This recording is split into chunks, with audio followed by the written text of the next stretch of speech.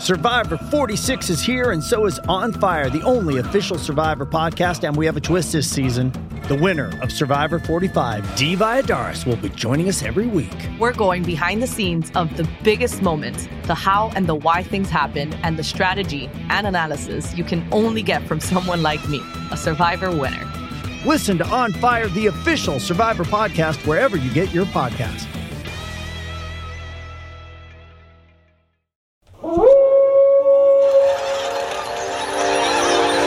News team, assemble!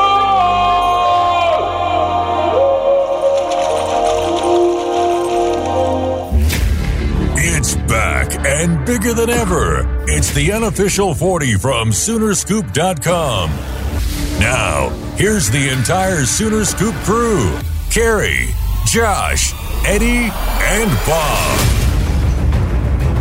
All right, it is the unofficial 40 podcast right here on Soonerscoop.com as we have a huge week ahead, and I don't think it even matters what's going on in Nebraska with their coaching staff. I think that this game is still what we all thought it would be, which, other than Nebraska losing a couple of games, this is going to be a little bit of a test for Oklahoma, going on the road to Lincoln, Nebraska to play Nebraska Cornhuskers, a team that, yes, they just fired their coach, but they're also a team that scores a lot of points on offense. It's a hostile environment. Who knows how the fans are going to react in this game? And I think that's the biggest question. We welcome in the entire crew: Josh McCuistion, Eddie Radosevich, Bob Przybyla. I am Kerry Murdoch, and we'll start with Bob as I try and do each and every week because you are the guy. You're a beat reporter.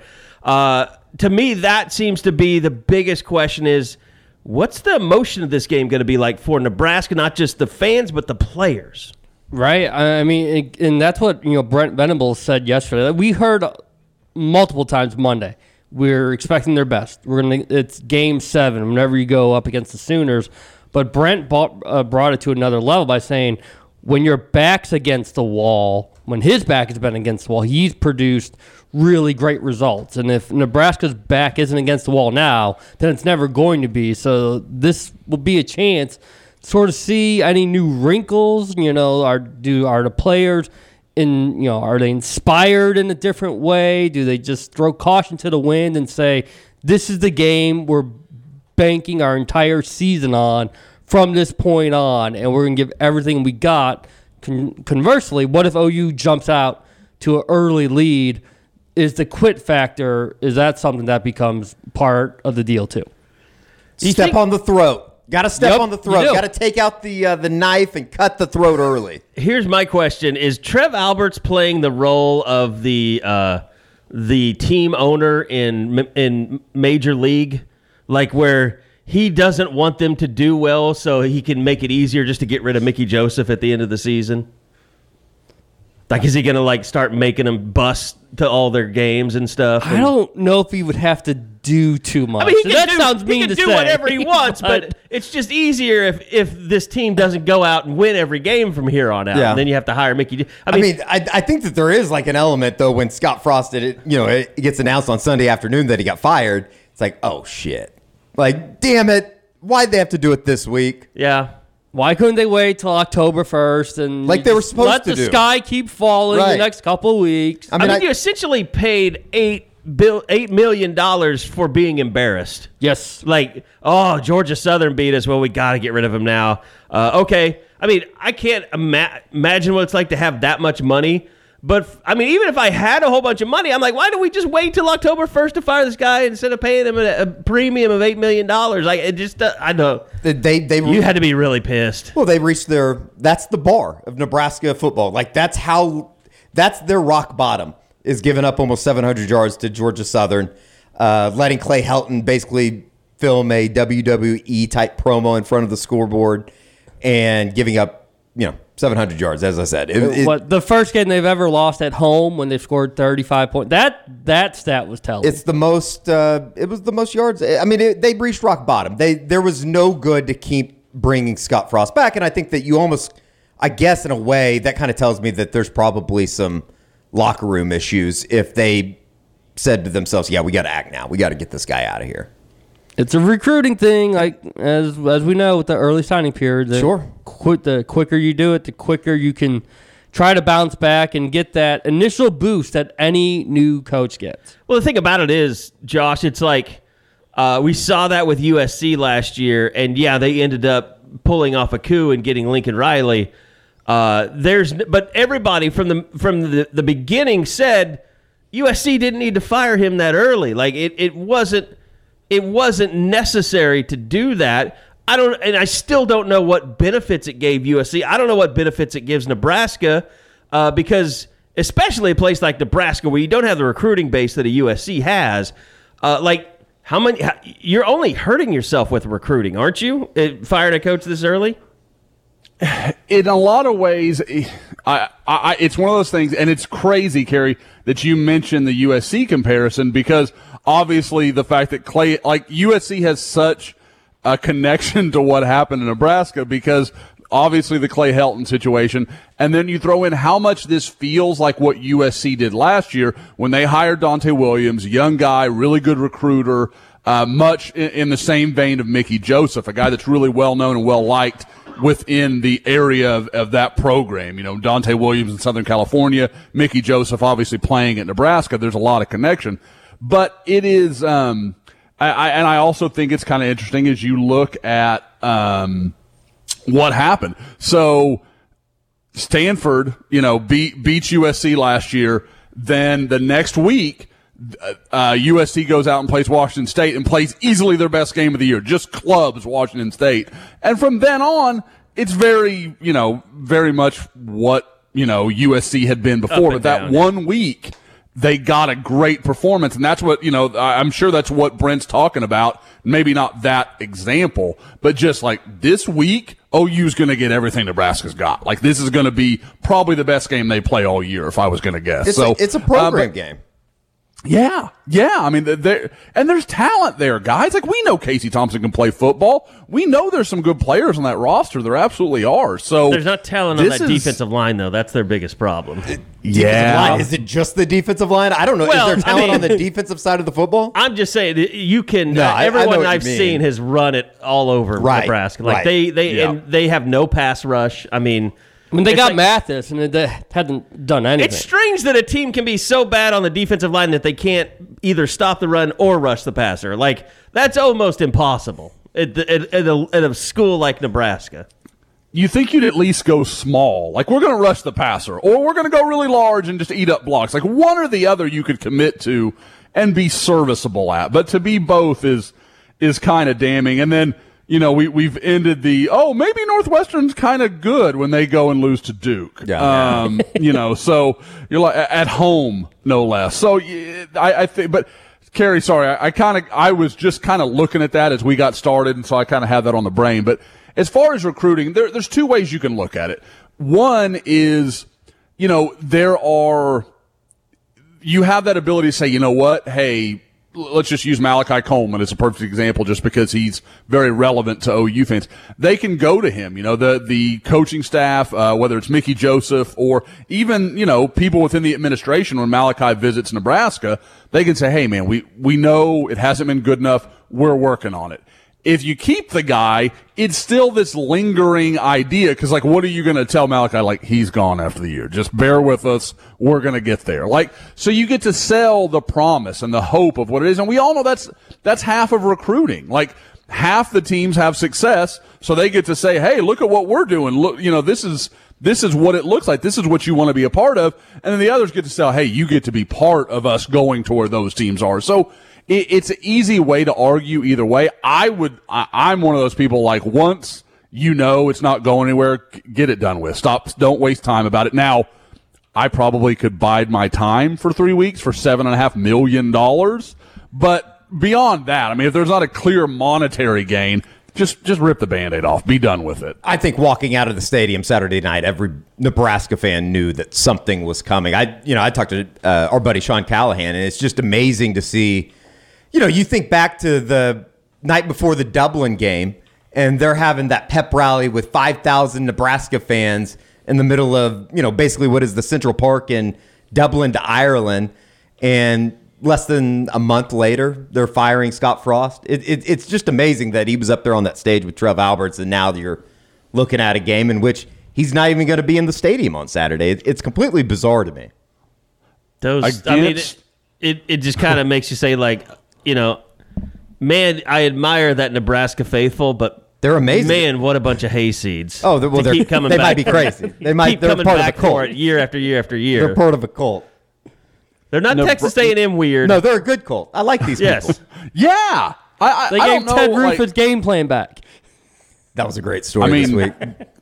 They gave the world Bob Diaco. I mean, there's a lot of gifts that come from Nebraska. Touché. So now, again, though, just to put it in perspective, Kerry, you talking about their run defense. Northwestern ran for 76 yards against Duke. Against Nebraska, they ran for 214 and average almost 5 a pop. Well, that's hard to put into perspective. Just remember the fourth quarter there when Nebraska's needing a stop and they just kept running basically dives up the A gap, and it just they had no answer. They were getting 5, 6, 7 yards of carry, which, I guess kind of rounding this back into Oklahoma stuff, if they're going to figure out anything on the offensive line, my God, you would think it's going to be this week. Wanya Morris. I don't know. I mean, if you're bringing back Congal and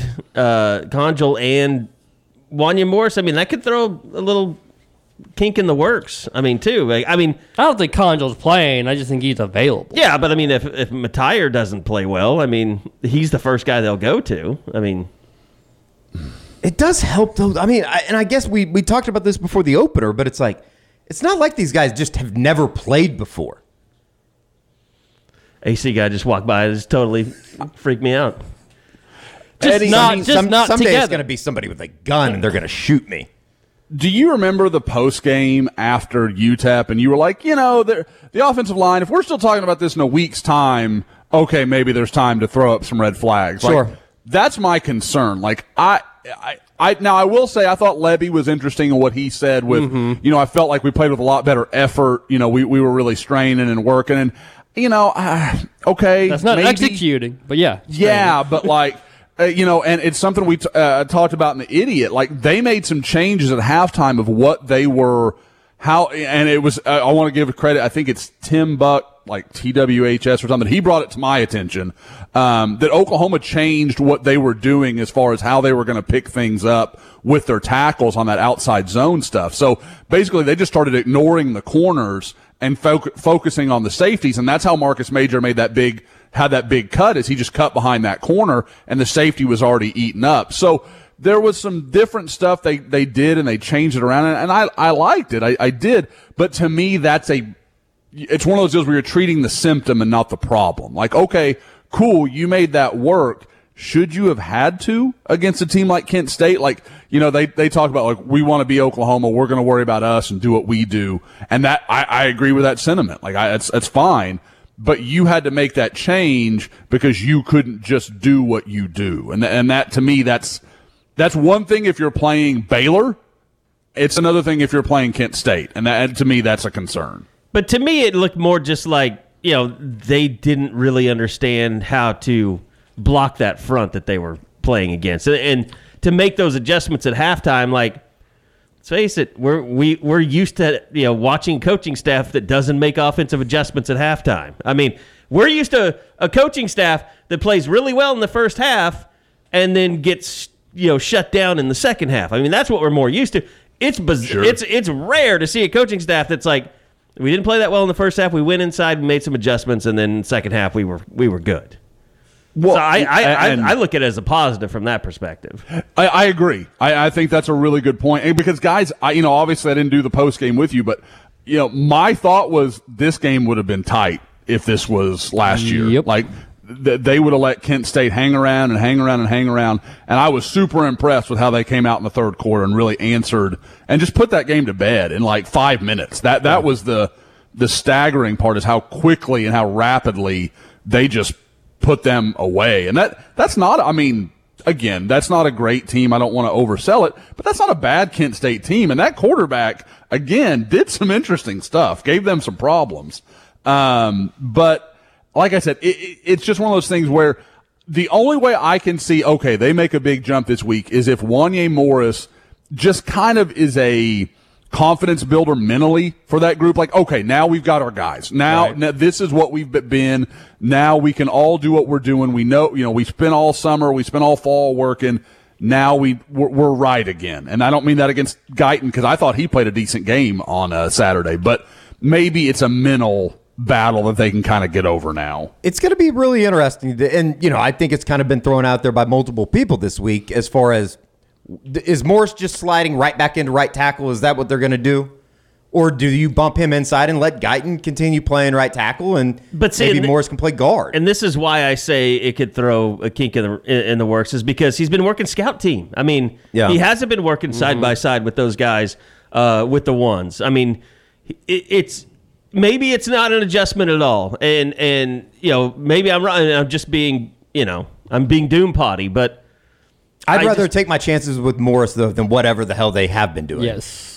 And it's what they were doing all throughout spring and the first part of camp until Morris's situation came to light. Marcus Major still ran the ball really well in the second half of that game. No, they did. But I don't think that what they put out there, like, it's one thing to do it against Kent State in the second half. They're going to get beat by Kansas State if they can't. I just haven't seen Wanya Morrison been like, oh, he's really good. Like, it's been more like, why isn't he better? That's fair. That's fine. So I don't see him as a ultimate solution. Well, he's the only last grasp that I have. He's the last straw that I have. Absolutely. If it's not him, you're going to go through this issue the entire season. You can push the panic button. And I'm not saying that if they don't run for 200 yards, it's going to be a complete failure in Lincoln either. It's imperative that they start a lot better than they did a week ago. Because the last thing that you want to do is give this Nebraska team that's already going to probably be galvanized and fired up and whatever you want to call it, any slight hope of thinking, hey, we might have a chance in this game. You don't want to go out. I mean, the worst thing that you could do is go in there, have Dylan Gabriel throw an early pick. Yep. Defense let a guy get behind him in coverage. Yep. Sure. And then all of a sudden it's, Katie bar the door. That's what you have to avoid. And look, I'm not saying that they're not good enough to be able to overcome that if it plays out that way in the beginning, but for your first game on the road with those fans, with the emotions that's going to be in that stadium, 100%. That's the last situation you want to be in. Did you guys see the Mike Brooks stat this week? I did not. I think Ryan Aber retweeted it into my timeline yesterday. First time since 1937 OU hasn't turned the ball over in its first two games of the season. Yeah, I had heard that stat. Yeah. 1937? No, wow. That's amazing. That's insane to me. It's hard to go 2 games without a turnover. But you would think, like, all the cupcakes that they've played. I mean, Gabriel's had a couple of passes that should have been intercepted. Should have been. And he did throw the pick that got in the south end zone. Yeah, he did throw a pick, but it was pass interference. Right, right. And I don't know. I think the guy did, like, grab him. And he did. Oh, it was a definite penalty, yeah. It is. Well, it was the same thing that happened in the 38 season in game 2. I remember that. Absolutely. It was a PI. Remember it well. There were forward passes in 38, but Yeah, I mean, how are you having turnovers from like 38 to the 40s? Like, you don't even have forward passes. I guess, though, people died when they played college football in those days, so. They survived the war, World War II, I guess. Well, they had to quit for the war for a while. Which you always said was arguable for the reasons why. You f***er. No, it's that Hitler had some pretty good ideas. I don't know. Carrie said some weird stuff. It was a strange night. That's the clip that we use for the social media this week.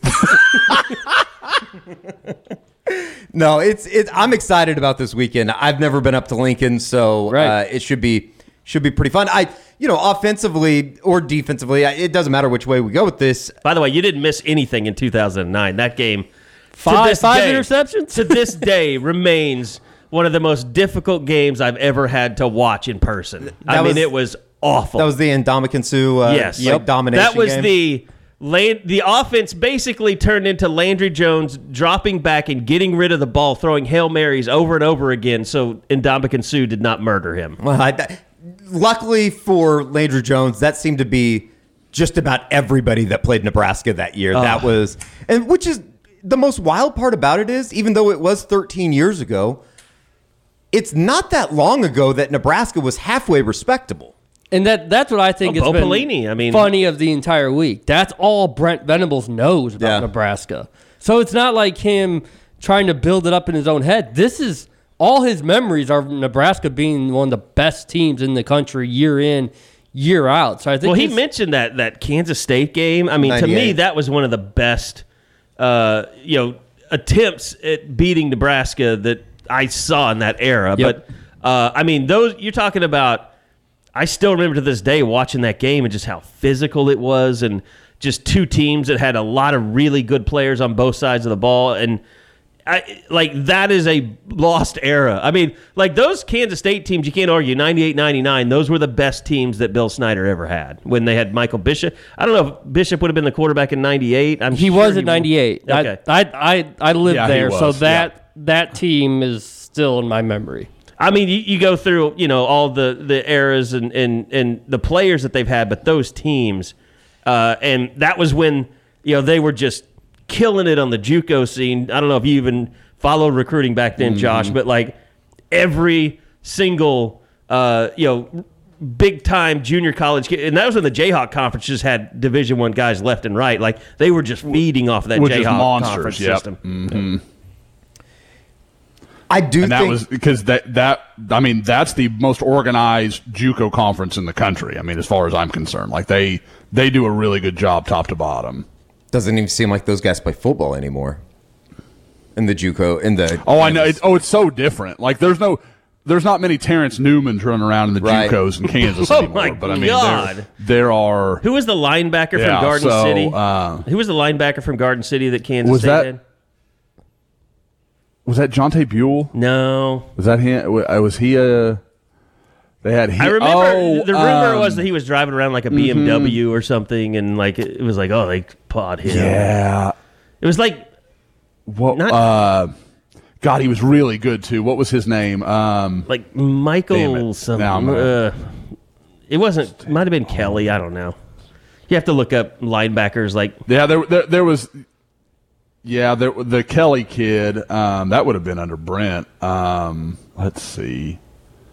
Where is he? Specialist defensive line. But yeah, because it felt like Jeff Kelly. Okay. Jeff Kelly, yeah. It felt like that's the guy. There was Jeff Kelly and there was Mark Semino. Semino's the one I was thinking. Semino. I mean, Semino played the NFL forever. Mm-hmm. Felt like last year they were trying to manufacture interest in this game because no one had actually been a part of it, where this year it feels a little more real because Brent has had those firsthand accounts, and just that answer yesterday gives you an idea of what this game really means to him. Well, and I think that, Carrie and I talked about this on the post-game podcast. If there's going to be anybody that I would feel confident about preparing this team to be mentally ready and to be ready for what they're about to see on Saturday, I think it's Brent Venables and this coaching staff. It's easy to say that 2 games in. We haven't seen anything other than, obviously what we know about him. But, I would be slightly more worried if it was last year's staff preparing this team to get ready to go up to play a Nebraska team that is going to, at least from the beginning, feel a little rejuvenated about things,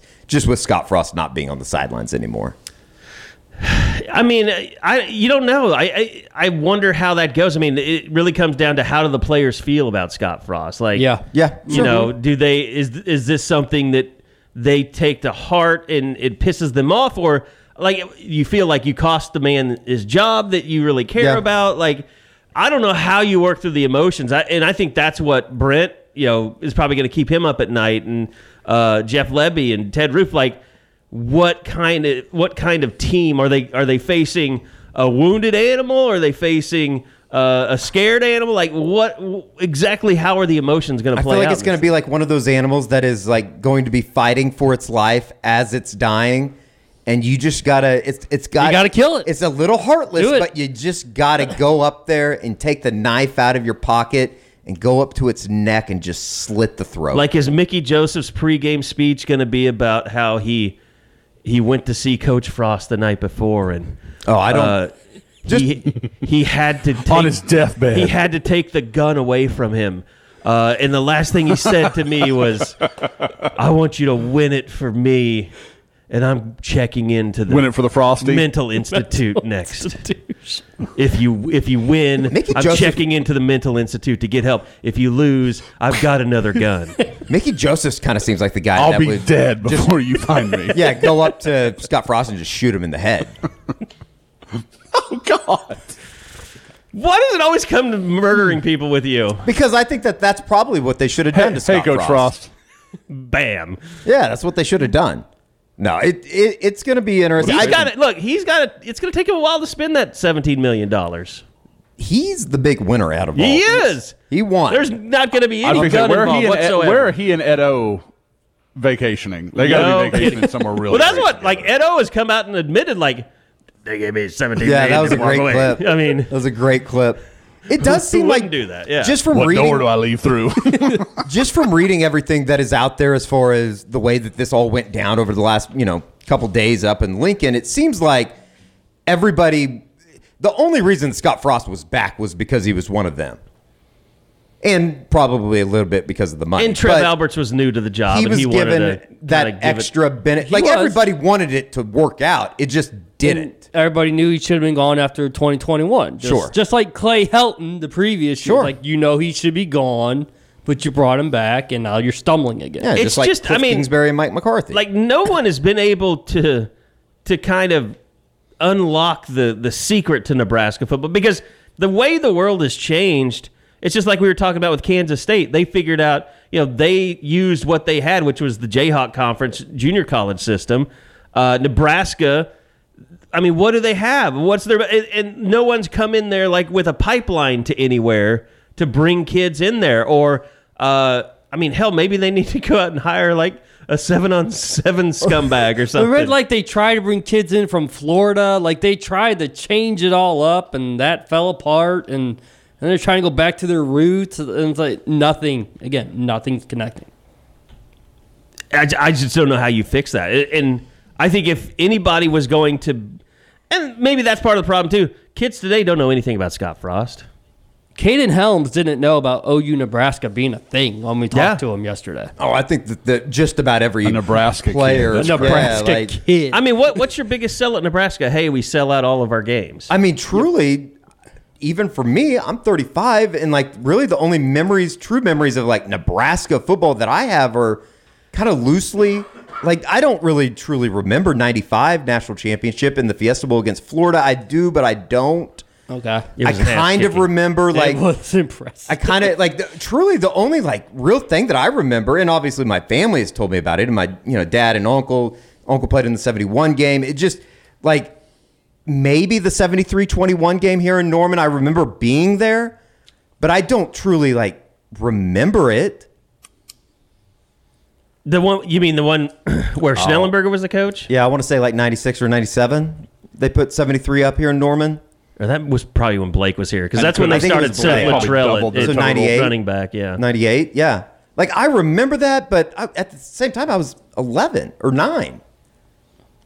yeah. That was. I mean, you remember peak Nebraska and lowest of lows Oklahoma. Sure. I mean, Yeah. and the only reason I know about really, it is, I mean, like the Gary Gibbs era, those games were competitive, but you never felt like OU was going to win. Yeah. Like, I'm just trying to think. I mean, really, you do have to go back to Switzer and Osborne to where this was truly a great rivalry, where Yeah. you felt like, and like, I don't think of like the 2010 Big 12 championship as like, I don't see that as like, oh, that was one of the great games. No. And even though OU came roaring back in the second half, it just wasn't one of those There- games where it felt like, wow, that was a classic. I mean, like I would say the game in Kansas City at Arrowhead, 2006 was a better example. yeah, where Jermaine Gresham had the catch and 99-yard drive. yeah. it's just different. It's different. Like, and I don't really even think of somebody like Kenny Stills or something that really embraced the OU Nebraska rivalry. No, because they it meant talked nothing back about then it. either. Yeah. Right, I mean, right. Once they split the divisions and you didn't play them every year. Sure. Took it away. Like the playing OU Nebraska being played on the Friday after Thanksgiving was never a thing in my life. yeah, I could see Yeah. that. it's- Yeah. Mm-hmm. Now I But that's know the thing. about It's like it. it's when people are like, "Oh, I really wish we would bring back OU Nebraska for post Thanksgiving," or it's like it doesn't matter anymore. But I say that, and at the same time, I do understand and respect like how big of a deal it is, and the grander, big scale thing of how big the tradition is. Like the OU, I was looking at old pictures last night, and like the Barry Switzer, Tom Osborne, something about those old pictures. It's just like, wow, that's college football. I mean, that's the thing about it. Like it's really, it takes years and years of developing a rivalry between two really good programs. Like Kansas State remembers that Nebraska rivalry fondly in the mid 90s to late 90s. And that's it. Yeah.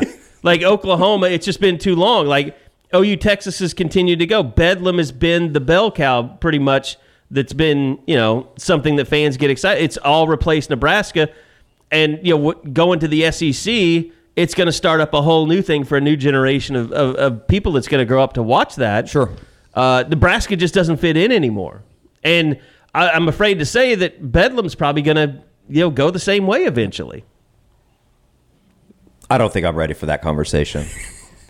Yeah, again, that's emotional damage. That I'm not ready for that. So, but at the same time, I guess just getting back to the game on Saturday, defensively, it feels like OU's. I mean, we've kind of talked about it with the players this week, Bob, just as far as the foundation that they've set here over the first couple games.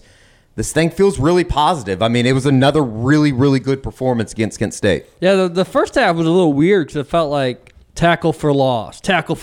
Oh, gave up a major third down conversion, and that felt PTSD of what we've seen the last couple of years. But they figured it out in the second half, and you're starting to see what we asked about in the preseason. Was this going to be a collective group that was really good, or were some stars going to start to emerge? And look at what Danny Stutzman and Reggie Grimes have done, and Billy Bowman in the back end too.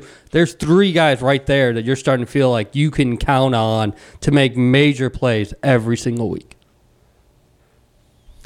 By the way, Josh, do we have an update on shrimp from you? It is beautiful that you asked me that. Tiffany had a work meeting last night, and I was like, you know what I'm making tonight? So I did cracked pepper and lemon. Lemon and cracked pepper, I think. Yeah. Yeah. And had it. It was awesome. Mixed it with, I used it. It's a little different than some of the others that are kind of like, you'd put them on pasta or something like that. I did it a little differently, just kind of did it with almost like a salad, just to kind of, because it's not as, I don't know, like saucy, I guess, if you don't really like that kind of stuff. So I liked it a lot. Went through it. Layla ate one of them. So anytime I can get my children to eat anything that is not like mac and cheese or peanut butter and jelly, that's a huge win in my life. So that was nuggets. A parenting, one, yeah, exactly, like one for dad kind of moment there. So, but she ate it, liked it. So there is there may have to be another order just because it's something they will eat. But yeah, no, I really liked it. Finally got around to having it, and I was like, I can talk about this on the pod. I was completely ready and prepared for this conversation. Now we're talking about primeshrimp.com, PRIME shrimp.com. You could go take advantage of us in our promo code Sooner Scoop, and you'll get $20 off your first order. As Josh said, Dad was able to cook all by himself. There's no prep. There's no mess. Find you something to cook on the side, or just make a salad like Josh did. And you can pick from a lot of different of their signature sauces and styles. You got the French Quarter Alfredo, the garlic herb butter, Louisiana shrimp boil, the signature sauce, signature style. And you get just simply shrimp where you season with whatever you want if you look at yourself as a chef in training. And the brand new lemon and cracked pepper. That's primeshrimp.com. Can't thank you guys enough for your support of their sponsorship of the Unofficial 40 podcast, but go check them out. Primeshrimp.com, PRIME shrimp.com. Use that promo code Sooner Scoop. You'll get $20 off your first order. All right. I will say this about kind of just the players and what OU is facing. Like, to me, this is the ultimate test of whether or not this defense is not fixed, but legit. I see that because, what Casey Thompson did to him last year, first off, and what the offense and Grant at running back been able to do the first 3 games. They put up points. They put up yards. Like, I don't expect that. Like, that offense isn't going to fall off a cliff because Scott Frost is gone. If it falls off a cliff, it's because OU's defense is where it needs to be. I think it might be better with Scott Frost gone. You know, there has been a lot of talk about that, though. Yeah. Just like he hasn't been allowing Mark Whipple. I heard a Nebraska radio guy say that, you know, when he walked out in the second half against North Dakota with an offensive play sheet, people in the crowd were losing it. Because that's what Whipple was brought in every for. time that Scott Frost made a decision, it was the wrong one. Going back to the onside, and I think that's when I forgot about that. That's when Trev Alberts, I think, really started thinking like, and Sean Callahan talked about this just as far as when they onsided the kickoff in Dublin. Trev Alberts, I guess, was on the sidelines. And he was into the game. And then they did the onside, and I guess his body language just completely changed, and it was just a steady trickle from downhill after that as far as Scott Frost's career. And it'll be interesting. That's why I have moments of pause when I say I think OU goes up there. They should win by a couple touchdowns, but I say that Nebraska's last 13 losses have been by one score. But at the same time, I do think that there's going to be some stuff that they throw at Oklahoma this weekend from an OU defensive perspective that it's going to be a really nice test before the pickup of obviously the K-State game and then TCU in Texas. I mean, like when I watched the Northwestern game, and that's the one game I can say I've watched from beginning to end for Nebraska. Like when I heard the name Mark Whipple, I was just kind of like, okay, I know the name, and then you look him up, and like his biggest success in college was being Pitt's quarterback last couple of years. Yeah. Kenny Pickett. Yeah, Kenny Pickett's quarterback. You probably found him underneath the bus that Narduzzi ran him over with. Well, I can't remember what happened there. Narduzzi, didn't he say after the first? I think it was before the first game of the year against West Virginia that they didn't run the ball enough. Last year and just completely threw him under the bus. Mm-hmm. Well, and I mean... Yeah, had a Heisman finalist at quarterback, but he did a poor job. And a Biletnikoff wide receiver. Yeah. Yeah. Well, I would love to cover Pat Narduzzi. I think that would be a lot of fun because he just seems like he's half crazy. Oh, I think he's not full crazy, yeah. No, but I mean... I think in the last 6 months, he's become salty as hell. Yes. Well, yeah, after he pretty much lost it once the Addison thing happened. But no, I mean, Whipple seems like kind of one of those guys that is made for like Brent Venables to feast on. Like he's got that, that pro career where he's been a coordinator, not a coordinator, but a quarterback's coach.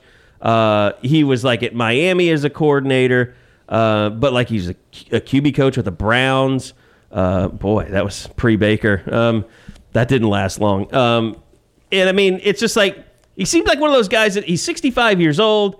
Like, he's probably set in his ways. Like, there's a lot of film. You kind of know what you're getting. Like, to me, this seems like a pretty good matchup coaching-wise between Venables and his staff and Mark Whipple. It helps, too, doesn't it, Josh? OU defensively, I don't know if they're doing anything at an elite level, but it seems real solid across the board. Defensive line...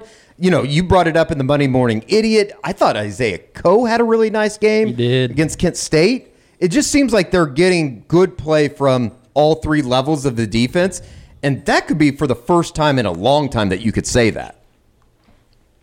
Well, to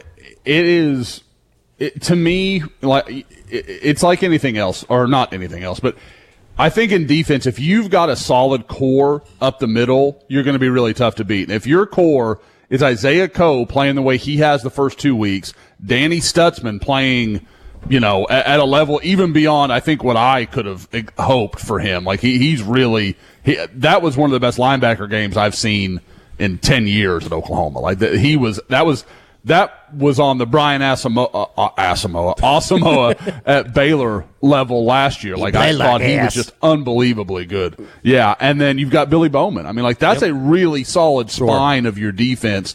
And then you throw in guys like Grimes that are playing well.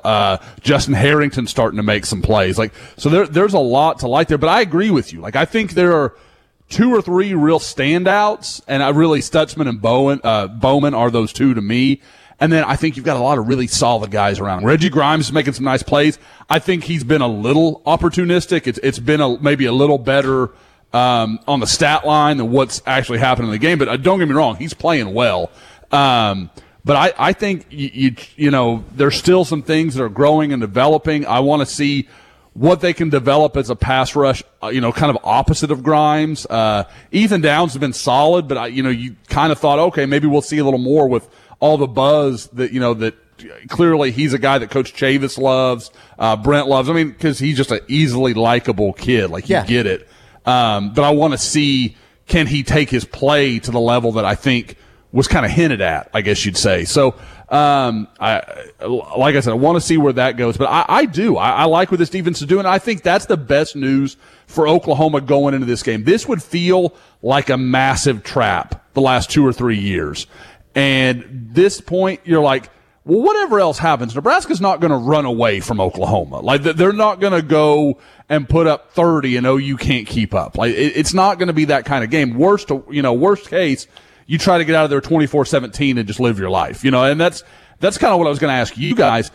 For you, I mean, to me, go win. Just whatever, just win. Get out of there, and that's fine. Like, this is a big, a lot of variables that are hard to foresee in this game. So to me, you go win, you move on about your life.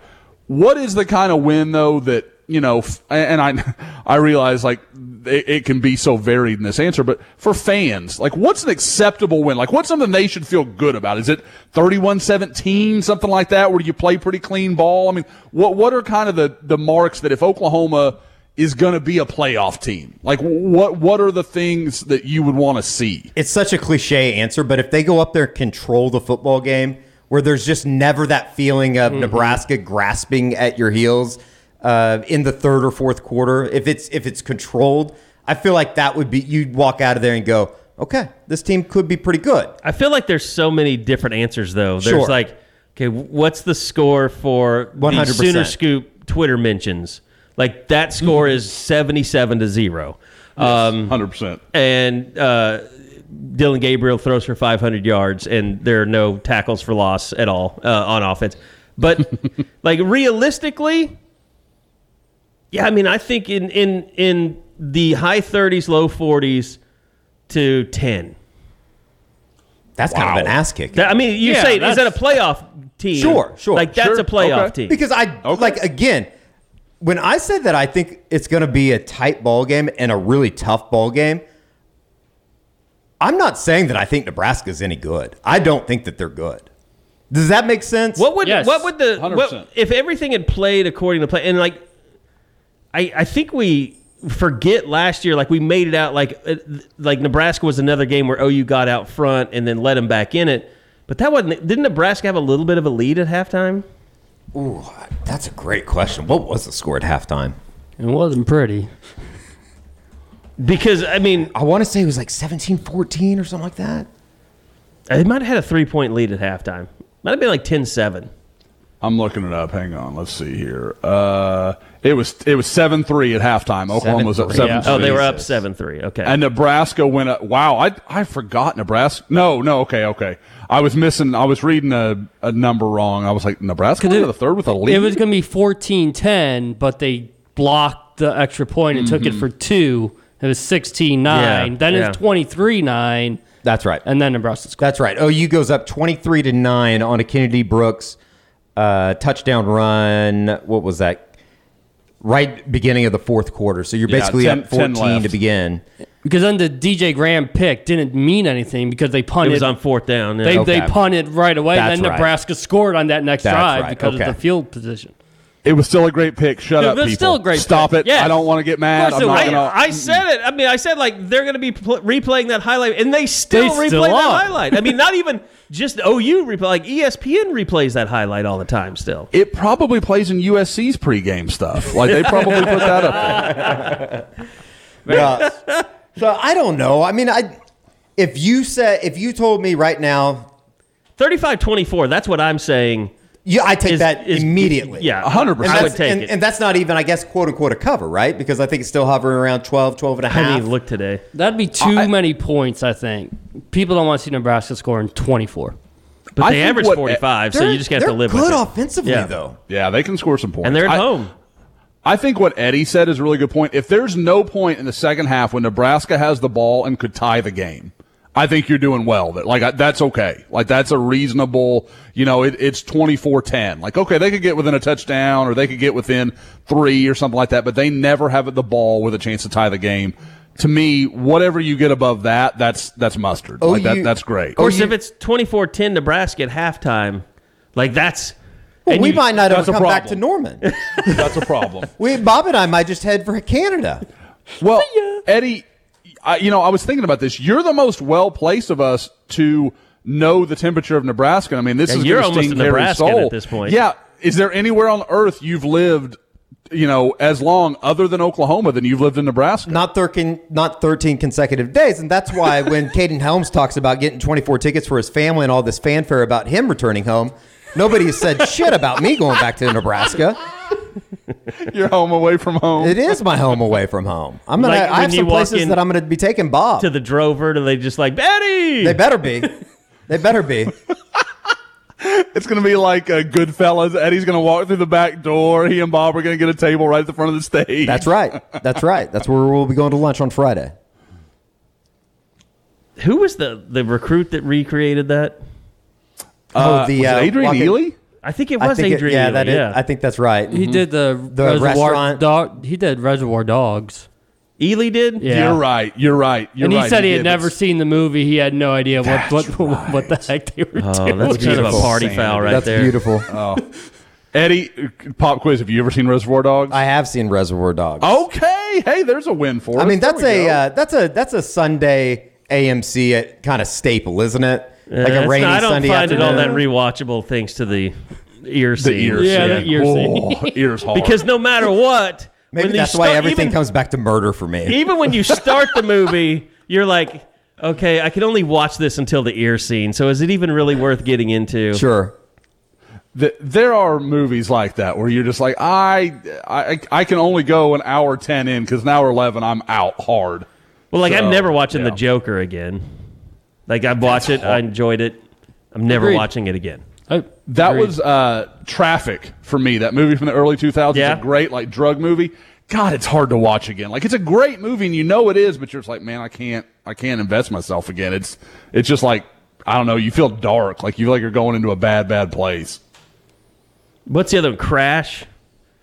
Yeah, that's a hard movie. I know to the rewatch. movie, but I don't think I've ever seen it. I don't think I've ever seen Crash. Honestly, I remember it being really all the intertwining stories coming together. That's seems like there's the one that Quentin Tarantino type deal.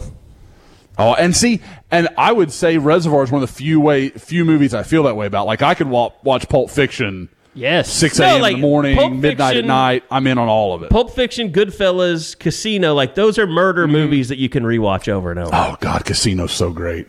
Sorry. Wow. I don't know how we got here, but... the head vice scene, I'll even watch that again just because you've never seen somebody's head put in a vice like that.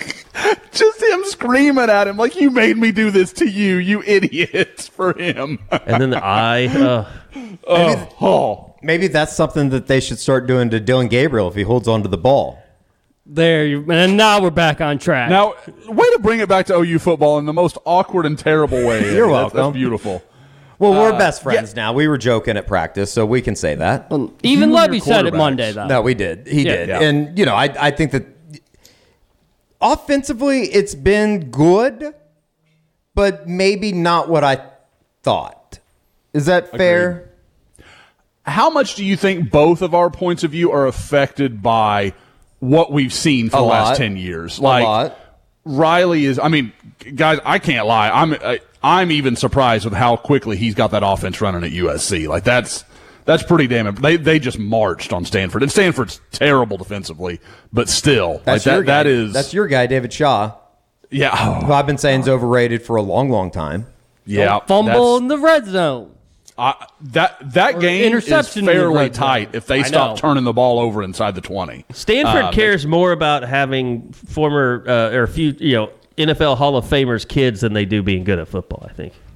Yeah.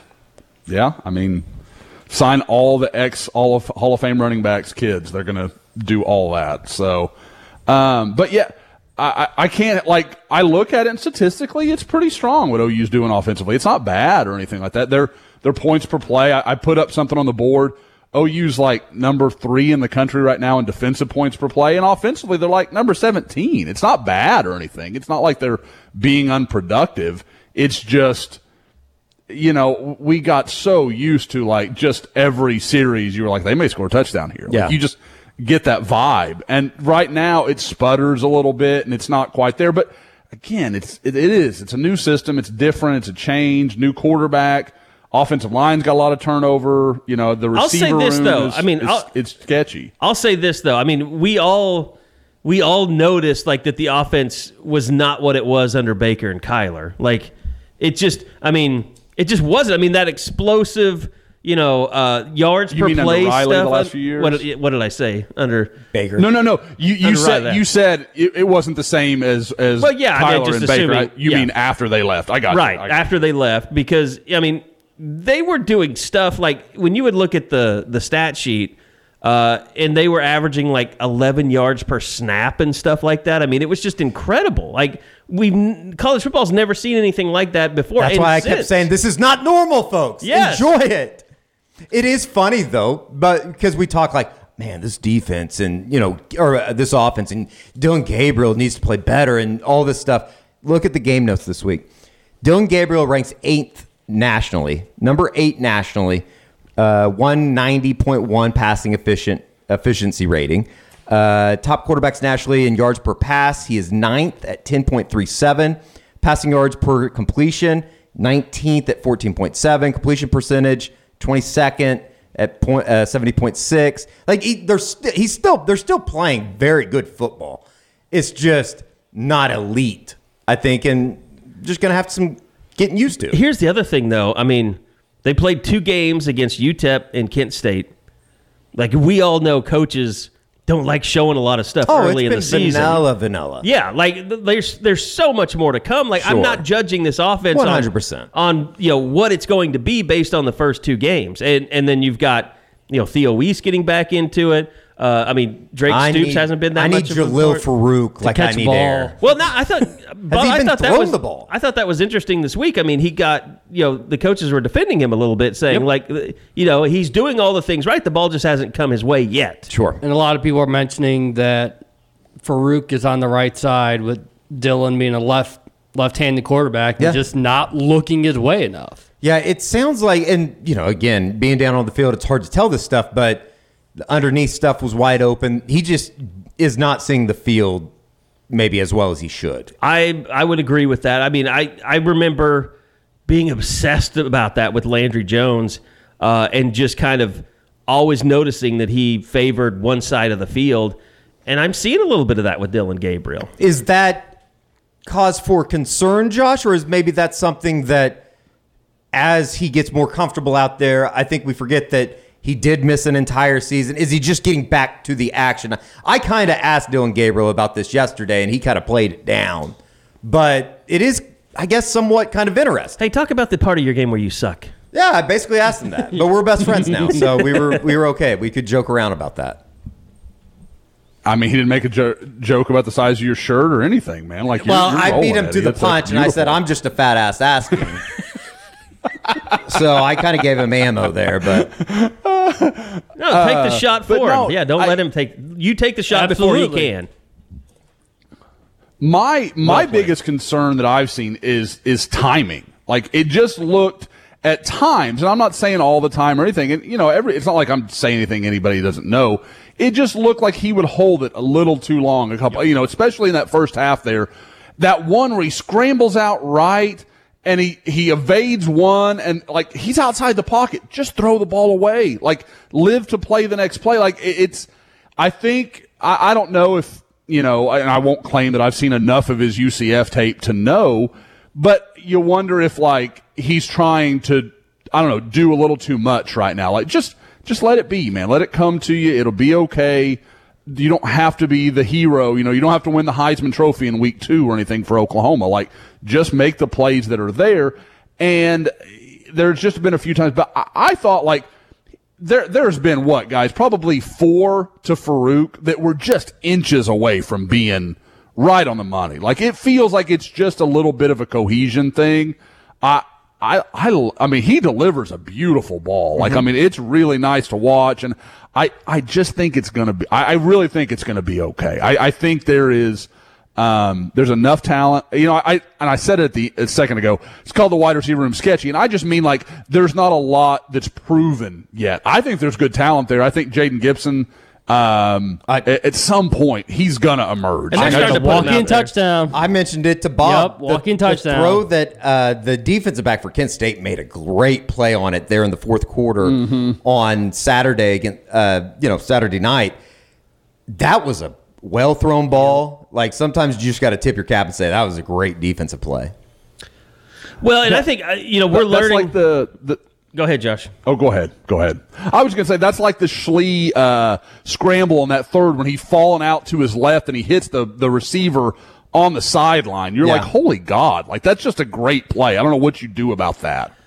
I think what it comes down to is every quarterback has a personality, and we're kind of learning what Dylan's is. And personally, I think his personality so far is he likes to take the big shot. He likes to hit the big. He likes the long ball. He's like the chicks like the long ball. Dylan Gabriel likes the long ball, and I think probably he just needs to realize, like, when you have the athletes that you have at Oklahoma, just like the Drake Stoops pass that went for a touchdown. Sure. Like, sometimes trust him. He hasn't played in an offense where he has the athletes that he has, like a Theo Weiss that can make guys miss on the sideline, and he likes Marvin Mims because. He played with Jalen Robinson, right, at UCF? Yep. He should have, for that one season. Would that have been when he was sitting out, though? Or 20. No, he was a weapon in for 20. him. In 2020. Yeah, at 20, they would have had a full year. They would have, and he put a monster number. Right, okay. Jalen's kind of like breakout, wasn't it? Mm-hmm. So, like, that's his success, is having a guy like that, and I think that's how he sees Marvin Mims. But, like you said, scanning the field, finding an outlet guy, like, he's going to learn that more with Eric Gray. I mean, you have a lot of options. You got to use them. It's so weird because it does feel like he loves that deep ball, but I don't think I would consider him like a gunslinger. Yeah. I would a Baker Mayfield. It doesn't. The ball doesn't have that pop coming off of his hand. Yeah. Like, it's a nice ball that he's throwing, but it's almost also, it's kind of his throwing motions, kind of, it's kind of sidearm. But, like, it just doesn't seem like. He's just not that guy that the ball comes out of his hand. You're like, whoa, he really just needs to be a great manager. Just a great manager of the game. If he can do that and not turn the ball over, live with it. Which is what he's done through the first two games. Yeah. We sound negative about a guy that completed 75% of his passes on Saturday night for an average of 10.5 yards per attempt. Oh, I know. Like that. The problem is, like, and the Big 12 I don't want to week. overstate what we're saying here. Right. Yeah, but the problem is you're playing at Oklahoma, and you're measured against. Some of the best that have ever played. And it also, I guess, in recent memory, it kind of feels like the walls are closing in a little bit too because you're losing weeks. Like obviously Saturday's coming, but that next Saturday, that's a big boy football game. I know OU needs to play well this weekend and get through Lincoln because of everything else that could happen if you don't go up there and take care of business. I think OU K-State is circled right now as maybe my game of the year for Oklahoma, just as far as what is this thing? And that means, that also brings up, like, that's why it's so important to get the offensive line 100% in shape this week. Because 100%. Next week you're going to face by far the best defensive line that you'll face a team that can beat you. Maybe the best defensive line you'll see all year. By the way, I want to get this in real quick, Dad. Soxy.com, DEADSOXY. Go check them out. The temperatures are starting to come down, but they're still around long enough where you need to stock up on your no-shows. But the team colorways, go check them out. Get your crimson and cream packages that they've got those in stock still. Get ready for the season. I know you're going to have to put the long pants on here pretty soon. So if you don't have some, use that promo code SCOOP, and you'll get 25% off your entire order. Or if you just need some socks, or, it's amazing how much I find out that we have all these female listeners. Eddie and I met one a couple weeks ago that came in during the weekend from D.C. Mackenzie, I believe was her name. So shout out Mackenzie. But like, you got the hubby. I'm just nodding, so I can't be liable. I forgot. Of course you do. But you got the hubby out there. Great gift for him. Deadsoxy.com. DEADSOXY. Longtime sponsors of the Unofficial 40. We certainly appreciate them. We hope you will support them. Use that promo code SCOOP and get 25% off. But no, I mean, we talked about it early. Wanye Morris coming back. Robert Conjal, I know Bob hates him. But he's not even like we only had video right now. But and even who am I forgetting that? I mean, Key Lawrence. There wasn't a Nick Anderson. Oh, Nick Anderson was the other guy he mentioned. Might finally get the suit up. I think we all know we've seen Jaden Gibson not get enough snaps that we don't know if Anderson's really going to play in. Right. But especially on the road. So getting those guys together and finding a combination that works. And unfortunately, you're not playing a good defensive line, so you're not going to get strained probably as much as you'd want, as Brent Venables would say. You are going to get. You're right though. You are going to get strained massively against Kansas. You're going to find out who if McCade Matire is not the guy, he's not going to play well against Kansas State. I mean, basically his season is 2 games, this week and next week. If he can't pull it off, got to go with Conjal. Sorry. And all he did was give up a sack that forced Beatonbow to get him out of there right away in the first game. Just shitting on him still. He can't stop. It's amazing. Okay, so this is going to be a huge week. I mean, you guys are Bob and Eddie I'm talking about. We're sending Eddie up for even longer than he would be if it was just for a game, because you guys are going to go up and see Malachi Coleman. You're going to see another kid on Friday night. Cade McIntyre. The commit. Fremont. And then you're going to cover a game on Saturday morning. So a big weekend of recruiting for you guys. I'm looking forward to this. Yeah, it should be kind of fun. I don't think I've ever been to a Nebraska high school football game. I know I have. It's taken an act of Congress to get into one of them, but it should be pretty fun. And I guess it kind of coincides with I would assume the news of the day on the Crimson Corner, with Josh putting in his forecast for Malachi Coleman, and everything obviously with him being a Lincoln native kid that goes to Lincoln East High School. It should be a bunch of fun here over the next couple of days, and especially over kind of last week. And I'm sure that we're getting ready to recap that as far as Josh's trips to Washington and Kansas City. Yeah, it is interesting. I have learned this week that apparently out-of-state media outlets don't go to Nebraska high school games very often. There isn't a reason most of the time, because if they have elite kids, they stay home. But what we're talking about is they've had a really hard time getting credentials to even go cover these games. Yeah. So it's now I will say the McIntyre situation. It's been hard to get in Malachi Coleman's game. Okay. We'll just put it that way. OU media trying to go to Malachi Coleman. It's almost like when we saw Marcus Hicks, the guy that Wichita was playing against was kind of a jerk to me, because he's like, you don't want to see our kids? Like, well, you have any. We've got one kid with an offer from Emporia. Cool, man. We're going to sell a lot of subs off that one. Like, don't get me wrong. Like, respect all your kids. I'm happy to do what we can do, but I never understand. Like, you aren't calling OU and talking to them about this kid either. Like, don't act like it's just me. Are you scouting teams that you don't play on your schedule? Because then if you are, then you can be a dick to me. But otherwise, why don't you just shut up? But no, I mean, like I said, it was Cade McIntyre's people. I think within like 30 minutes of my initial request, were like, yeah, sure, just have them bring a credential. Like, it was the easiest thing it could ever be, and that's usually the way it is. But every once in a while, you just run into an issue, and it got sorted out. No big deal. Everything's all good. We'll complain about it next week after this is all said and done, and Eddie and Bob are the hell out of Nebraska. So, by the way, do I get to use a laminating machine? Do I need to make some credentials? Ooh, I don't know. I'm just using my OSSAA one. I'll take a credential. You want to work? Son of a bitch! You're gonna make no. I think I have something that we can use. We need to come up with some really tacky credentials for us to have as a website. Like really big ones. Yeah, really like 80s colors, like just Not like neon pink and yes, green and yellow. Yes, I'm for all of that. One side it says I would rock Rivals.com, the other side it says January 6th commission. God. Just for as a goof, it'd be funny. Oh yeah, It's a goof. It's a goof. It's a laugh. We're just goofing around in small town Nebraska. Aren't we popular? We support Scott Frost. The Scott Frost Commission for Truth. What really happened up here? No, you have put in your Malachi Coleman forecast, though. Yeah, and I want to be clear. Like, usually when I put in a forecast, I've heard something fairly definitive. Like, this is not exactly that case. Almost a reaction to the news out of Lincoln. Kind of, and I mean, like, don't get me, like, that's the only thing that I hate about the timing of this, because it makes it feel like, oh, he's just doing this because they lost Frost.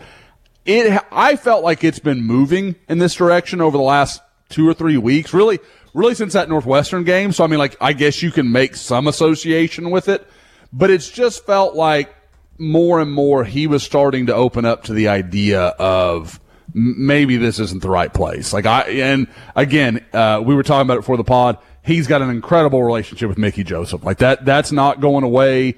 I'm not saying this is written in stone or anything like it. I just think there are some things that are going to work out in the end for Oklahoma. Like, I kind of like where that's going to go. Joe John Finley's put in a lot of good work here. I think the staff has really made him a priority. He speaks to them frequently.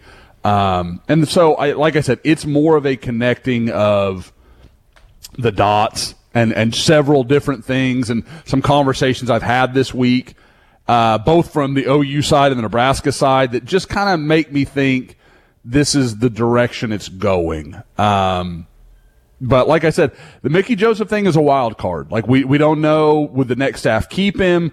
You know, I've even heard there's some around Joseph that think he's a candidate for that job. And if that happens, I would bet that I'm wrong on this forecast. But if not, then does the next staff keep Mickey Joseph? I don't know. I mean, there's just a lot of variables in the way this could play out. But my guess, just based on some things I've heard, I think this probably turns out well for Oklahoma. Is Coleman a pure tight end? And if he's a take, and we all know he is, does that maybe not allow them to take someone on defense going down the road? I keep waiting to hear from somebody that's like, yeah, okay, we've run short on numbers. Like, I'm not hearing that. And I don't know what to make of that, because I really didn't think that was how this staff was going to operate. And I'm not saying it's bad. I think it's good. I think this is what you have to do to compete at this level. You're going to have to, walk up to a guy and be like, hey, man, we love you. We think the world of you. You're not part of our future plans. Like, we'll help you get anywhere you want to go. We can work with you. Whatever you want to do, we're happy to help you.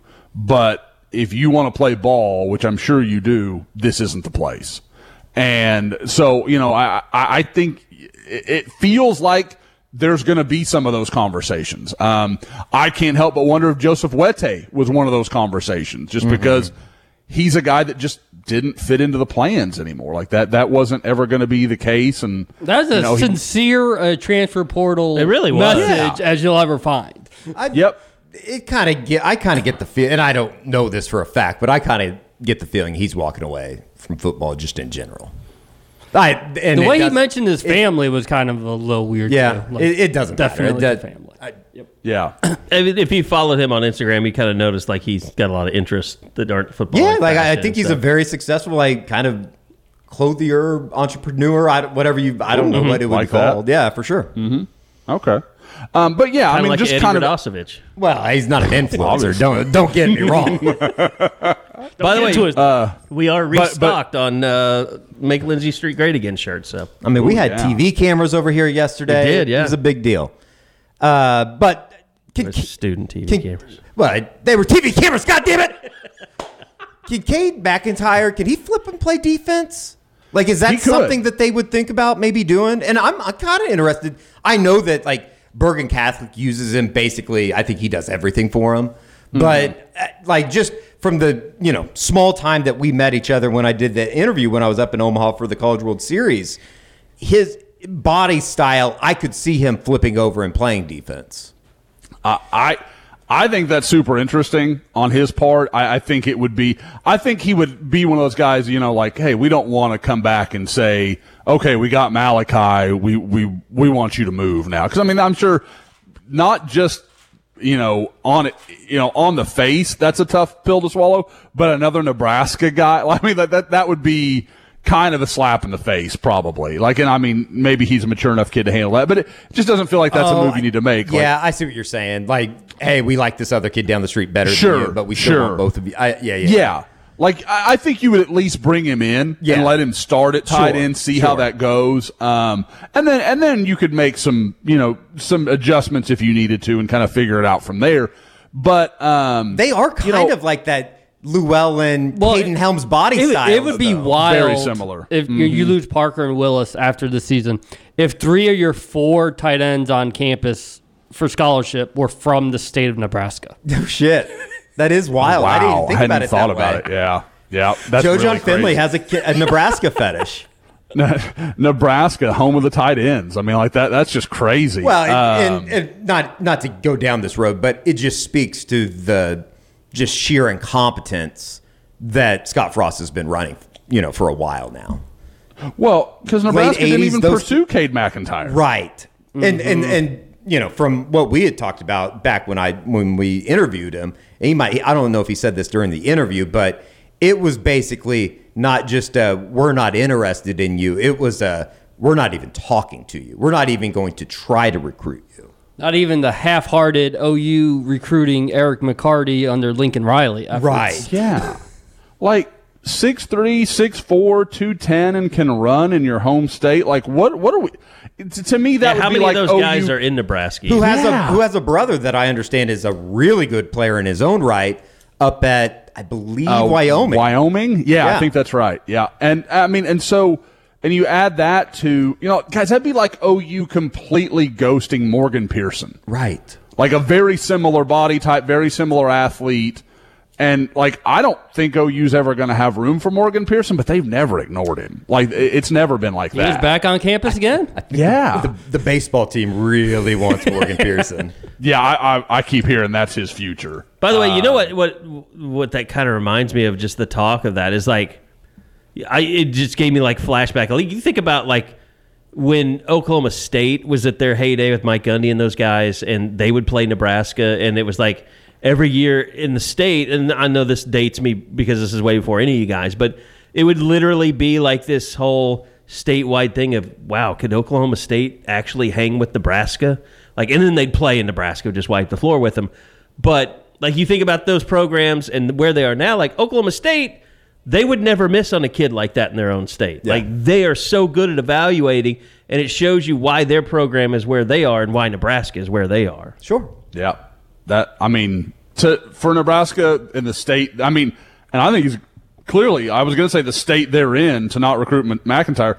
OU's in the state they're in, and they're recruiting Cade McIntyre. So, like, that's just abysmal to miss that badly. But yeah, like, I don't think, I guess to kind of get us back and finish out, I don't think there's going to be a huge numbers issue here.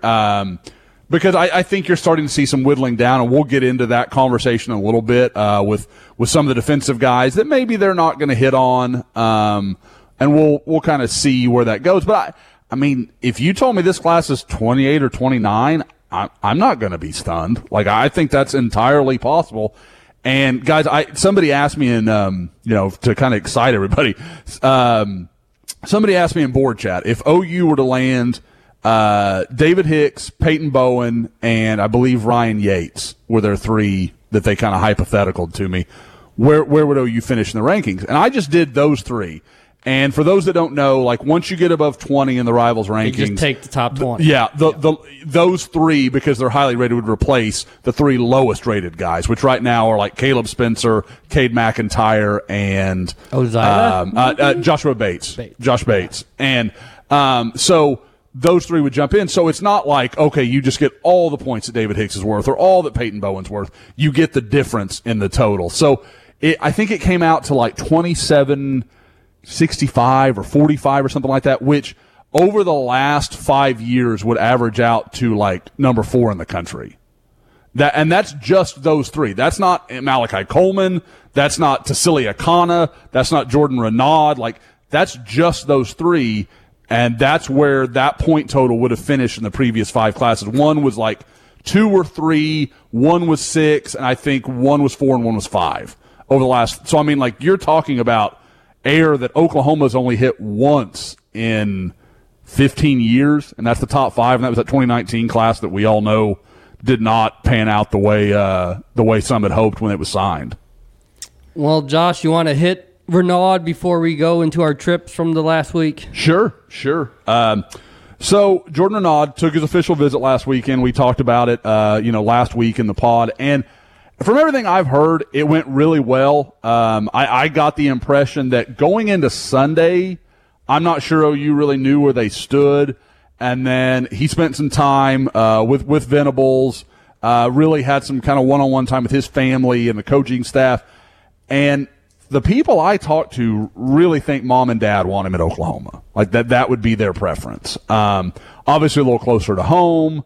I think they really like the man that Todd Bates is, that Miguel Chavis is, that Brent Venables is, and really feel a connection there. And they feel comfortable sending their son to Oklahoma. Not that they don't at Alabama. I don't want to present it that way, but just that maybe they're a little more comfortable with that situation. My other impression is that Jordan Renaud probably prefers Alabama a little bit. Now, we'll see. I mean, we've seen 100 times where it goes the kid's way, or what you're hearing the kid wants, and we've seen it go what mom and dad want. Like, it can be anything. So, we'll see. Obviously, his decision is rapidly approaching. Monday. If you made me pick right now, I would pick Alabama. I don't think that's a crazy idea. I don't think people are wrong to feel that. I know, I know Steve Wiltfong, a guy that is really a big deal whenever he puts a prediction, and he's picked Alabama, and I wouldn't even argue that. I think it's closer than people think it is, and I'm going to wait a little longer to see what I hear. But like I said, I wouldn't be surprised either way. I think it's a really tight race. It's not like some of the other ones we've seen where I'm kind of trying to find a way to say, oh, yeah, anything could happen. Like, no, this is a legitimate 2-horse race. I don't think anything would surprise anybody at this point. Some interesting news out of the college football world. Pete Thamel reporting the SEC has directed Georgia and Tennessee to not play their home non-conference series against Oklahoma. The Bulldogs had OU scheduled in 23 and 31. The Vols' 2020 game in Norman was canceled amid COVID and was expected to be made up down the line. So I think everybody can kind of read between the lines there. That's just some breaking news as we record this. Okay, so, I mean, this is why that is significant is, if you hadn't heard, Tell the us. SEC. Uh-huh. I'm reinforcing what you said because people might tune you out. Ouch. Ouch. Well, you say a lot of inflammatory things. I'm going to reach the olds as well. So they're basically saying Georgia don't play OU in 23, which Correct. You wouldn't say that if you didn't or think unless yes, you were going to both be in the SEC at the same time. Let me break it down for the for the Facebook crowd that tuned you out. OU is going to the SEC soon. Do you guys think that's is it really that simple, or is it because there's a return game of all things in 2031? Is there if you go to OU, there's a good chance you're not getting that return trip. Like that contract wouldn't be able to be fulfilled. Same thing with Tennessee. This is like one of those conversations that we just probably don't have enough time. It's an entirely different podcast. Yep. It seems like, though, that this thing is going to start moving down the tracks one way very, very soon. And, I Can don't we know. just get past Nebraska before we have a breaking news that OU is definitely going to the SEC next year? Yeah. Well, and I do think, though, that and I don't know if it has anything, because this is coming out of SEC offices. The OU Board of Regents are meeting today and tomorrow. I don't know if they would approve it. State, I don't even think that it's anything that's even on the. And I do have something on the Board of Regents meeting we can at the very end we can get to. But okay, I wanted to throw that out there as we recorded. I put it on the board. I wanted everybody else to know and react. I'm ready to overreact to it. Who's ready? Let's go. OU playing in Starkville next year. Done. Were we wrapped up with Jordan Bernard, though? I mean, obviously, very positive news. I guess my only quote would that open the door for Caden McDonald again. Well, that's what's interesting. Is so I have, and it's in Woke. I'll skirt around some of it, but I talked to Caden this week. First time he and I have connected in probably a month. I mean, it's been pretty quiet with him. And excuse me, I just got the impression that, when he was talking to me, he was like, "Oh, I talk to Coach Bates and Coach Venables every day," and I've talked about this pod for a long time. Usually, as tight as the relationship is between the recruit and Oklahoma, it usually dictates how well my relationship goes with that player. Because if Oklahoma's not that involved, they don't want to waste time on me. I get it. No offense taken. Like that's perfectly fine. For the fact that he went, because he was very talkative in the spring, back when we were hearing all the positive buzz, and it felt like maybe Oklahoma led for him. And then it kind of died off, and he was kind of hit and miss, and was very quiet. And then all of a sudden this week, he's back in. He set up an official visit. I'm like, man, I don't know. And I don't think it's directly related to Renaud because they're very different players. I would think, if anything, if they lose out on Renaud, it just doubles the importance of Tassili Akana, who's actually going to come in the same weekend as Caden McDonald. So they'll both, there's more in Woke. So they're going to come in on October 15th, which very interestingly, with all that we've talked about, is the Kansas weekend. Like I that's just a curveball I did not foresee, that two of their 6 or 7 remaining recruits are going to come in on Kansas weekend. I just didn't see that coming. Is that a situation that maybe the coaching staff, and I'm not saying that they would take that Kansas game more lightly, but it is an opportunity to maybe spend more time with guys. It's not something that you're having to be, and again, I don't want to say it sounds bad when I say not dialed in, but you're just not on edge like you would be Baylor, for a Kansas State Bedlam. or a Baylor or a Bedlam game. Well, and you also, guys, let's just be honest with the reality. You have a much better chance of that recruit having a positive game experience than you do in Bedlam or the other big home one that I'm just going to totally blank on. Baylor. Yeah. Those are, Baylor's probably a coin flip, guys. And Oklahoma and Oklahoma State, I'd pick OU, but that's Bedlam, man. Anything can happen. I think you also wait, because Tassili Akana, he was at Texas last weekend.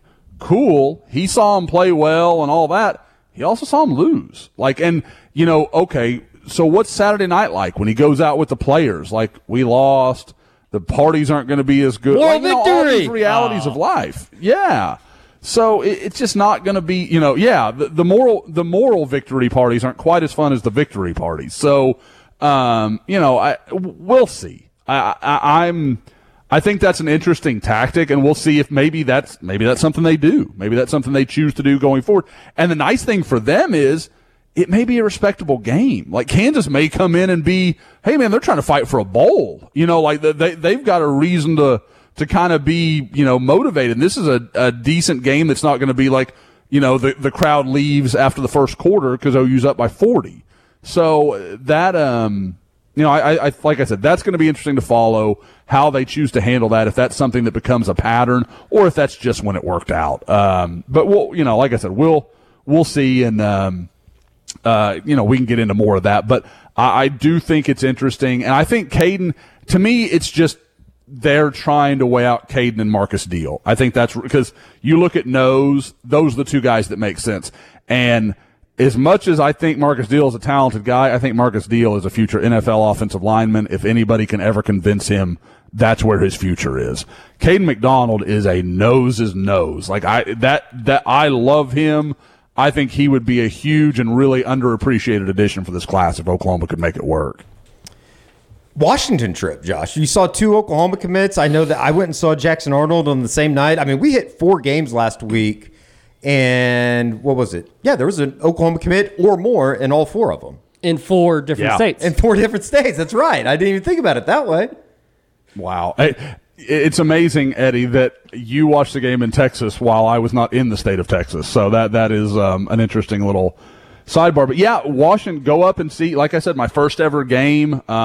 I tweeted out the picture, man. I can't lie. Seeing Mount Rainier in the background of guys warming up, that's pretty freaking cool. Like I was like, that's kind of a shot I have to take. And awesome. I kept trying to get it right, and Josiah Wagner kept turning his back to me. I'm like, turn to me for a second. That's all I need.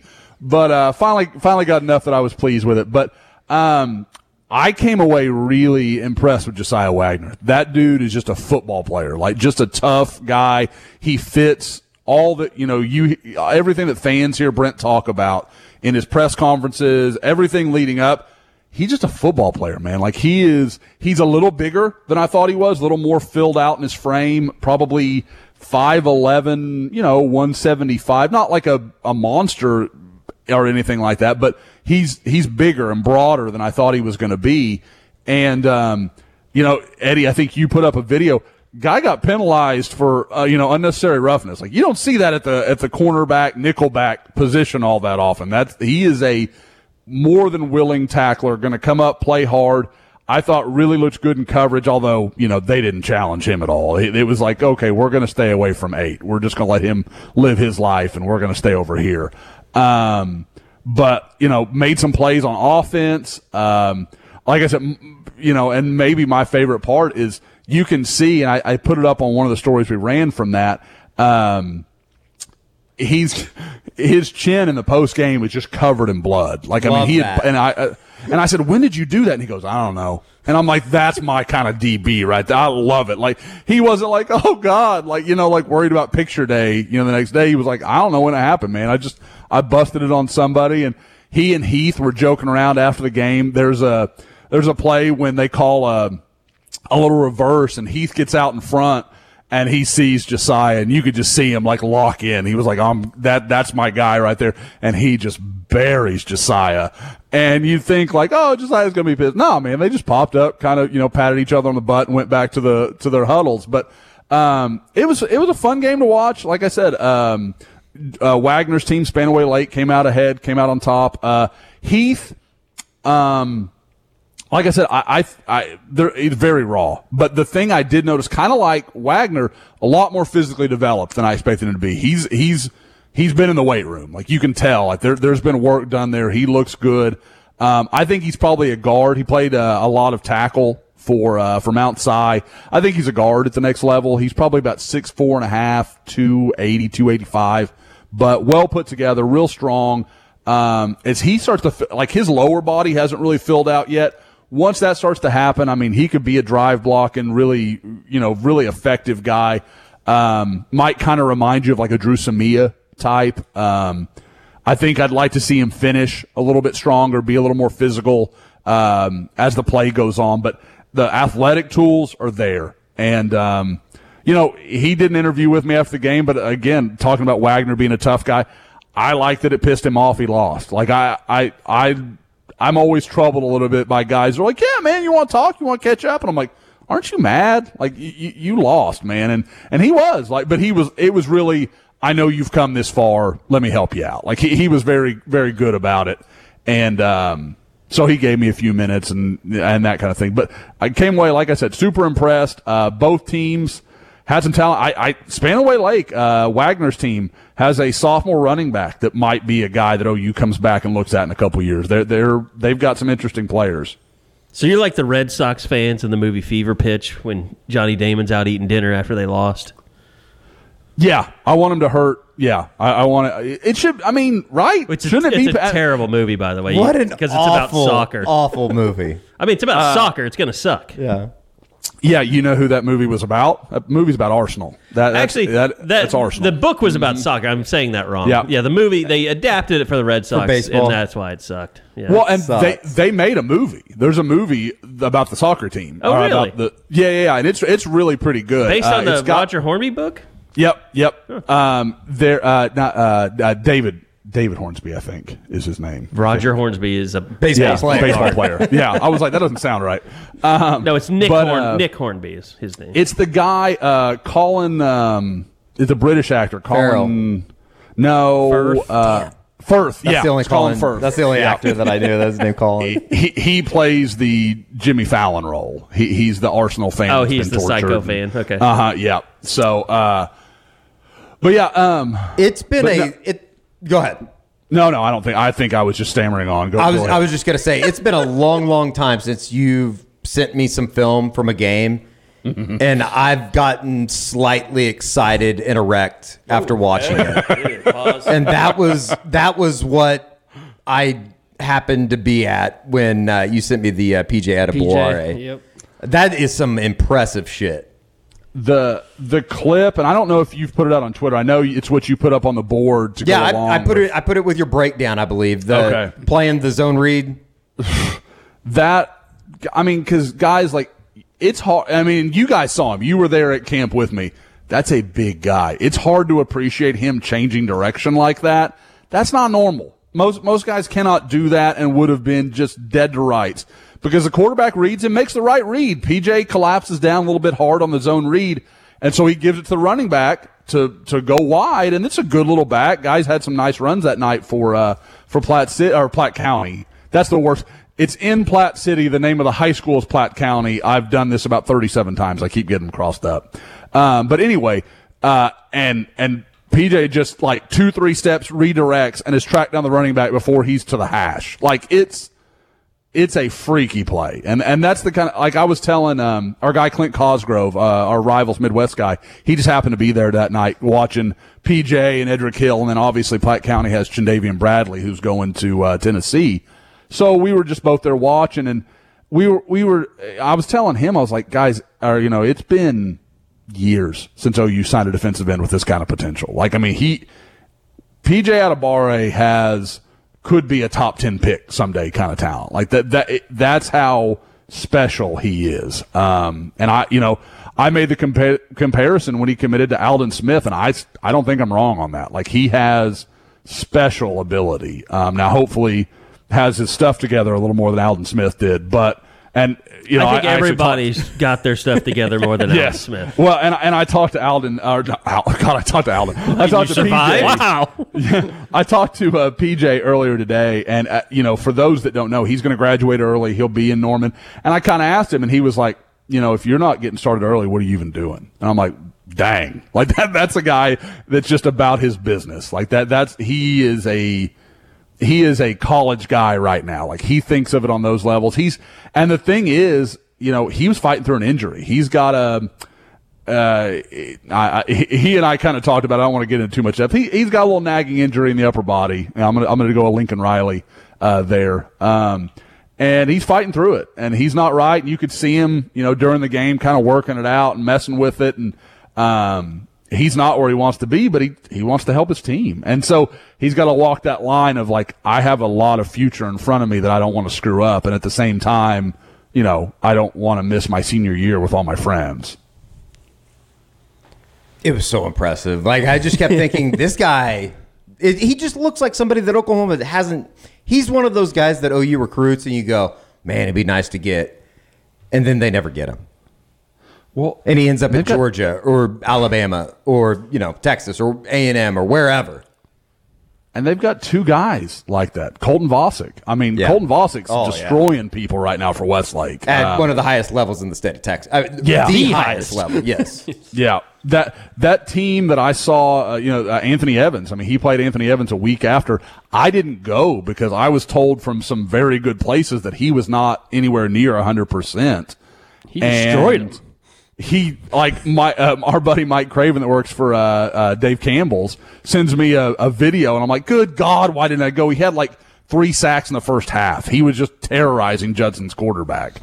And, so that, and then again, like I said, you're still going after Tassili Akana. Like, I mean, they could have 3, I can't remember where Tassili's ranked. I think he's in the top 100 at this point, but 3 borderline top 150 in the country defensive ends in one class. OU has barely signed one of those in the last, 5, 6, 7 years. Like, that just doesn't happen very often.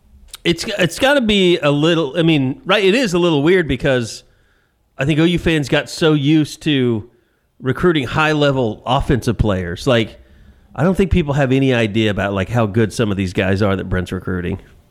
No. Because it's just, you're not used to it. Like, I think back in the day, you'd have, like, you get, like, R.J. Washington and, sure. This and that. And I'm trying to think the bigger defensive freaks. Probably, like, Gerald.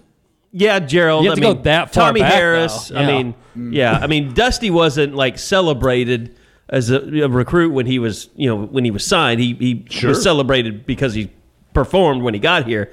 Yep. But I'm just trying to think like, Zach Latimer was really highly, ranked, then just never panned out. But Lance Mitchell. Lance Mitchell. Big yeah. deal. There's been some serious busts like Chijoke and the other we talked about the linebacker at Kansas State, who was the linebacker, the Kelly kid that was a total bust, that was a 5-star JUCO. Mike Reed. Mike Reed. Yep. Yeah, that's what I'm thinking of. Yeah. But this week of all weeks, Chijoke cannot be called a That's bust. right. This is the pick Nebraska 6. week in Lincoln. He pick 6, man. That's when he came. That's when he finally had his one shining moment The that we thought lights was going to turned turn on. into something big, and then it just never did. Like every OU recruiting fan in the world was like, now it starts. Like he's going to be an All-American, and he just never did anything else ever again. So, But speaking of offense, Eddie, you saw OU's 2023 quarterback commit, and we might have seen their 2025. Yeah, Grady Adamson was very impressive on Friday night, but I did go down to Denton Guyer to see Jackson Arnold, and I walked away like I know that Nick Evers is really good. Obviously Davis Bevel and General Booty are on campus, but I was thinking about this on the drive home. It's like, if in a perfect world you get Gabriel back next year, he would sit behind Gabriel, be the second string guy, and then he would be the starter from day one. Like, I think Jackson Arnold, I thought he was really impressive. He just throws such a good ball, and everything that he does looks like it just comes so natural to him. I think a little bit of that is because Denton Guyer's just so goddamn better than everybody else. But at the same time, he just has a certain presence around him, and his ability to throw that, it's not like a deep ball, but it's like that intermediate deep ball is what I call it. And it just like his It's touch. not like a deep ball, but it's like a. It's like the not quite a because deep I don't ball, feel like deep ball. he's truly like letting it fly. Yeah.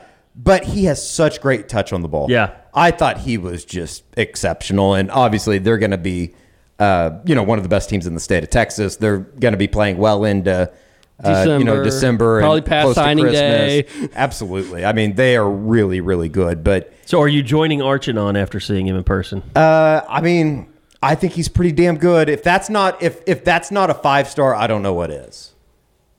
That's the movement he's joining. Yeah, That like he needs to be a 5-star. Come on, join Archon. I just don't get it. I'm not a conspiracy guy, Oh yeah, but no, you're just promote a conspiracy guy. Jackson Arnold, I thought, and we talked afterwards. You can see the interview. We put it up on the board and everything like that. But he just seems like he gets it. I know that's so cliche and so easy to say, but I can see why he's obviously why he's the quarterback and the leader of this kind of 2023 class. And what about the Bowen boys and Yates? Yeah, Peyton Bowen's unbelievable. I was a little bit surprised. He does the kick returns for Denton Guyer, and he almost broke off a couple. They beat the shit out of a Lancaster team that was coming off of a win over South Oak Cliff, who won the state championship last year in the state of Texas. So they were really impressive. I thought Yates was really good. And even Eli Bowen, he's not just the little brother of Peyton Bowen. Dawson, yeah. They stay on one side of the field and basically shut the entire thing down. I thought the Landon Slides kid was a pretty good player. The little wide receiver for them. We don't see color, but whatever. Did I say white? I think I said light. It was tough to tell what you said. If it was a white receiver. I think I said little light receiver, and I was going to say white, and I was like, and then it my brain malfunctioned. You decided to erase it. But he is a little white receiver, and he's good. I think he can go play somewhere. All right. Anything else we need to get to before we get out of here? Just real quick. Friday. Grady Adamson, I thought he was terrific. Jacoby Johnson was as what we've known him to be. It stinks that we could watch him 3 years in high school and not know what he is as a corner. Yeah. But we know he's a football player. Yeah. And he has the look of somebody that you go, yeah, once he gets to OU and Jay Valai gets a hold of him, I can completely see why they would be wanting to turn him around and play him on defense. He's a damn good receiver, though, in high school. Yep. And then Adamson, first time we've seen him in a game setting. And couldn't be more impressed for him to go in. 2025 kid. Whew. To go into Mustang and to throw the ball the way that he did on the drive to kick the field goal, Bob. I mean, he made plays with his legs. Third down, fourth down. He made big throws. Boom, boom, boom. Yeah, Josh, I know that you saw the play that I think that's a fourth and long, and he just throws a stripe into a receiver and hits him right out of the break. I mean, it was very, very impressive. And Bob and I both walked away from there thinking he's a lot bigger than I was thinking he was going to be. He again, guys. The 2025 in-state quarterbacks are insane. It's crazy. Shaker, McComb. Yep. Connor Quintero, who we really haven't seen a whole lot of. Oh, he's 26. He's 26. Sorry. Even more impressive. Yeah. So, and that's like, I saw a few clips of Grady, put him in our database, and then I just kind of hit up Wade Stanley, like, hey, what's your practice schedule look like? And he said, and I just kind of had a window. And I was like, well, okay, I'm going to go see this kid. And I'm watching him, I'm like, holy crap. Like, it was kind of one of those deals, like, I took a flyer, and it was a chance to see the Dale Miller kid as well. But I was like, I want to see, like, is this kid as good as he looked on tape? And, man, like, to me, there's no question. That's a Power 5 quarterback all day, every day. Now, whether he's OU's guy in 2025, I don't know that yet. But would it shock me if it plays that way? Not at all. Like, I mean, he really has a lot of ability. He's a good athlete. I don't have a good comp for him. Nobody he really reminds me of right off the top of my head. But yeah, I like the kid a lot. All right. I think we got to get out of here. I actually have to go talk to a journalism class. Teach them about our ways. Get them some interns. I was going to say I'm shopping for interns. Is that what you're saying? Board of Regents. That's what I'm saying. By the time this comes out, Board of Regents will probably already approve it, but I'm hearing that Patty is going to get a sizable raise. By the way, announced by a lot of money. OU football, they will replace the Georgia and Tennessee series, and they're starting with SMU. They announced a home and home with SMU. Well, that sucks. Wow, it's almost like OU knew about this. That's weird. That's a good series. I mean, I don't mind that. Yeah, I wanted a school out west. Garrett Riley reception? Yeah, bring that son of a bitch. No, he's at TCU now. Yeah, he's at TCU. That's right. I forgot. He followed Sonny. All right. Soonerscoopstore.com. The Eddie merch is back in stock, and the flags are coming. I promise they'll be up by this weekend. I've got the photo room all ready to go. And shirts are back in stock, so go get them while they're still here because they'll go fast. And we've got the unofficial 40 retro helmets fully stocked again. So if you were looking for one of those and we were out of your size, go get one of those while you can as well. We're not caving into the pressures of cease and desists, so we're still in stock. So we're going to get out of here. The guys are heading to Nebraska tomorrow. Safe travels to y'all. Josh, safe travels this weekend as well. And we'll be back again for the post-game show. We'll figure out how we're going to do that, but we'll get one for you. And remember, I want to apologize. We've had some iTunes issues. We're getting that all worked out. We have switched hosting providers. We're getting off of SoundCloud. We're on Spotify now. So hopefully all this will work out. We'll find out when we post this one how quickly it shifts to iTunes. But we want to get the iTunes stuff worked out for you guys. And I know it's been frustrating, and I apologize. But hopefully we'll get this fixed, and we won't have these problems moving forward. So we have been working hard on that. Should have that all fixed here soon, so you don't have any problems either downloading or just seeing the episodes on iTunes. So outside of that, Spotify, Google Podcast, we've switched over everything and are switching over some. So just bear with us a little bit longer, but all the issues should be worked out here very soon. But remember, we have the unofficial 40 for the week, and then the Oklahoma Sooners post-game as a separate podcast after the game that you have to subscribe to. So make sure you subscribe. That makes it easier as well, whether you're on iTunes or follow on Spotify, whatever you want to do. So thanks for listening. Thanks to all the great sponsors, DeadSoxy.com and PrimeShrimp.com. Appreciate your support of our sponsors as well. And we'll be back again next week for another edition of the Unofficial 40 Podcast from Soonerscoop.com.